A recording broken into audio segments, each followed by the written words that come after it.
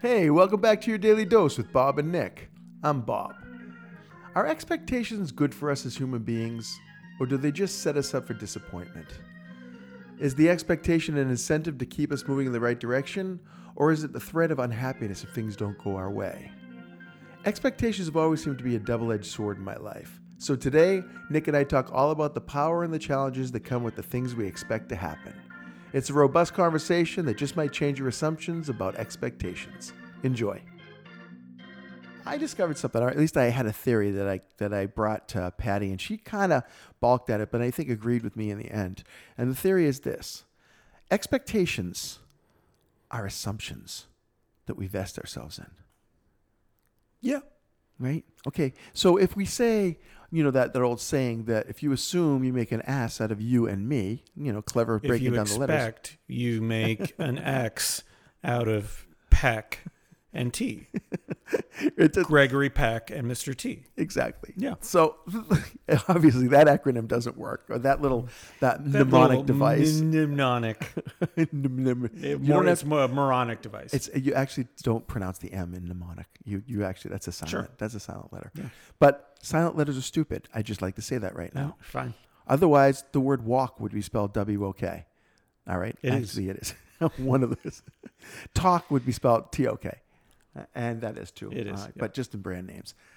So going back to what you were saying is expectations are just assumptions which have been elevated. And what I'm suggesting is that is a rally cry to stop with our expectations. I've always had an issue with the word should. I try not to say it, and our buddy Tease helps with that quite a lot because they are in the zone when it comes to should. But I feel like expectations, while I want to look forward to things, I believe in soft expectations. They have to be soft. They have to be flexible. They have to be flexpectations. You have to keep open to the possibility that they're not going to happen. Because if you get destroyed when your expectations aren't fulfilled, you're going to get destroyed a lot. So then what's the difference between, and I completely agree, but I'm trying to think from to sort of push a difference between a goal and an expectation. So an expectation might be pushed on you, right? Like especially I have to be married by this age because society says that that's the only way to be an effective person or something along those lines, versus a goal that you might set for yourself. Is it the same thing? We're just calling it something different? I think in one case, both are holding a moment hostage. All right. Because your expectation says this better happen or what, right? Mm-hmm. And so you're holding that moment hostage with the threat that if it doesn't work out right, I'm going to be miserable. I'm not going to be happy, right? A goal says you're holding that moment hostage to do something. It says, look, I want that, so I'm actually holding a bunch of moments hostage to get that. So you have to do this to get that. To get there. But you can still go for a goal, fail to hit the goal, and not be miserable. Well, and still be better for it because you've done potentially all these other things. I don't think you can pursue a goal without accomplishing something. And this is the thing with so many things. It's like the lessons, right? You may not have accomplished what you were looking for, but you got all these beautiful, tasty lessons that you got along the way. And if you just throw those out, you got nothing. So with me, I'm mining the lessons all the time. Those are my little silver linings to every screw up I've ever done. Yeah. The Swahili saying, stormy seas make strong sailors. Right? The storm beats the crap out of you, but if you walk away a better sailor, you got something from it. So I feel like it's a similar concept. But yeah, so I think it's good to have goals, but I think it's bad to strap yourself so hard to your goals that you're destroyed if you don't accomplish them, because failure is built into us.